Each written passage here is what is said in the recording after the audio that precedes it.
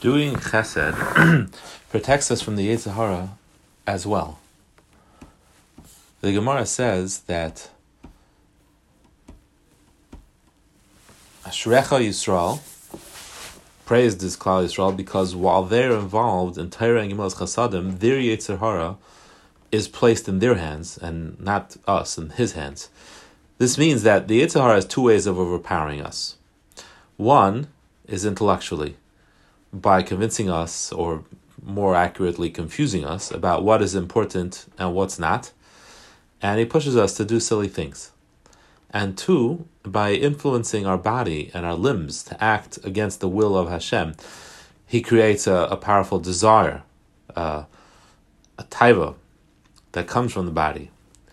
But someone who's involved in Torah and Gemilas Chesed has the ability to overcome their Yetzer Hara, because through learning Torah, which is Divrei Elokim Chaim, you elevate and you sanctify your mind. You clarify what this world is all about. You give yourself the ability to fight back and overcome the confusion that the Yetzer Hara is trying to create. And through performing acts of chesed and kindness, you are mekadesh, your body and our Eivarim, our limbs, by doing Avodas Hashem, Avodas Malka Shel Olam, the King of the world. Doing chesed is a direct emulation of Hashem. As it says, L'leches b'chol derachav, follow in all of Hashem's ways. And this makes a person very close to Hashem, truly serving Him, and that deadens the effect the Yetzer Hara has on our body to kind of inflame the fire of Gashmias. This makes our body more ruchniistic, more elevated, and thereby we can overpower the Yetzer Hara. When people perform chesed on a regular basis, it's a schus to have children who are Talmidei Chachamim, darshanim, inspirational speakers, and wealthy. The Gemara learns this all out of different pesukim. Chazal in Eliyahu Rabbah says that all the brachas, all the blessings that the Torah promises us, come only through chesed.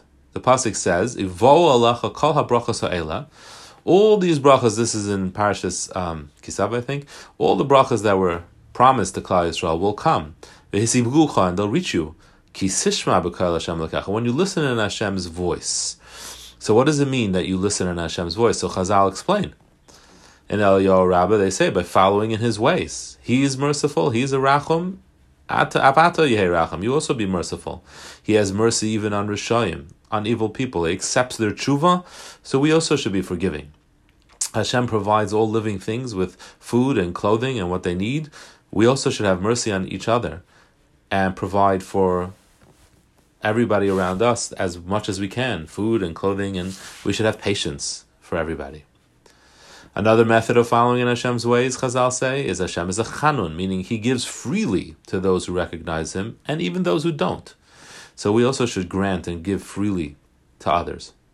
And another method of following in Hashem's ways, Chazal say, is that Hashem always looks for ways to find good in us. He looks to be dan l'kav zchus. He looks to be matzdik Klal Yisrael. He looks to see how our actions can have some kind of justification, and He pushes the scales towards chesed, towards having that, looking at us and our actions through that lens. So we too should have patience with our friends and judge them favorably. This is how important and how integral the midah of chesed is. All the brachas that Hashem promises Klal Yisrael for all the mitzvahs that we do come to us through the channel, through this pipe of chesed. The brachas of having children, the brachas of being able to serve Hashem, the brachas of being able to be gover on the Yetzer Hara, all of that, the brachas of having successful children, wealthy children, Talmidei Chachamim, all through the medium of chesed.